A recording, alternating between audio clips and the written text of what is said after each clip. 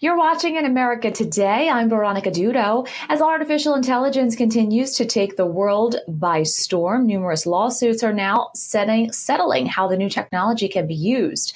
A U.S. court in Washington, D.C. just ruled that a work of art created by artificial intelligence without any human input cannot be copyrighted under United States law. For more, let's bring in Oz Sultan, the chief strategist with the Sultan Interactive Group. Oz, thanks so much for joining me. Thank you.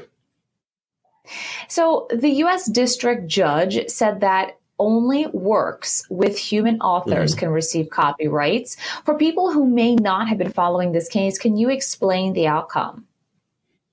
Sure. So, the challenges that we've had over the past couple of months is, number one, we've got book authors and we've got, artists that are suing AI companies, including OpenAI, basically talking about the fact that their engine went and crawled their art without any compensation, without any attribution, meaning that they weren't, it's not documented that these artists have fed into the engine. And they're looking for compensation on it. There are also challenges that are arising from the utilization of artists' original IP, like their intellectual property, their original art, inside of renditions that the AI platforms are bringing forward for, either customers or just people that are goofing around with them, that look very much, if not identical, to the original art that was crawled, that fed the engine. And so the challenge that the audience has had, really kind of all creatives, is, can you copyright this? And if you can copyright this, is this going to put me out of a job? Is this going to reduce the opportunity that I have to create? Is this going to impact, what I'm doing? And what we've seen from this judgment is that if something is created using an AI engine, you're not going to be able to copyright it, which has, a lot of impact to utilizing this commercially. But what it does do is it protects, I think, a large class of creatives out there. And that's something that, they've been wanting for a while. So are we approaching new frontiers in copyright as artists put AI in their toolbox? More than likely, I think you're going to see certain things can be copywritten, other things can't be copywritten. You're also going to see, original art, AI augmented art, full AI art, as well as, potentially the utilization of AI in new mediums that we haven't really thought of yet. If you go to, it's either MoMA or the Metropolitan Museum of Art currently has an AI art exhibition where the canvas that moves kind of like waves was actually generated by AI and is rendered by AI.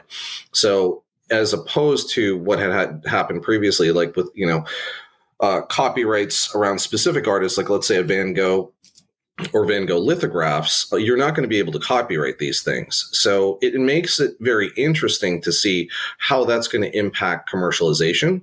It also makes it very interesting to see how that's going to impact rights.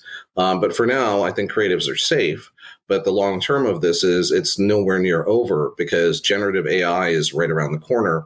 And a lot of those products start dropping probably about November. So what does this ruling mean for people and businesses utilizing AI? For example, if someone launches a new business and they're a small business owner and they want a logo, are they able to use the logo and copyright it if AI generated it? They're able to use the logo. They're not able to copyright it. But I mean, if you consider what the tools are out there, you could go to 10Web and you could literally rewrite and generate your website. You could go to Logo AI. You could come up with a brand new logo. You could go to another AI platform for SEO, have all your SEO, and then you could literally create funnels for, with Shopify and a different AI, and set up your entire business inside of a week versus what used to potentially take a month or more. So speed to business, it's great. Speed to a new idea, it's great. Ability to copyright it, not so much.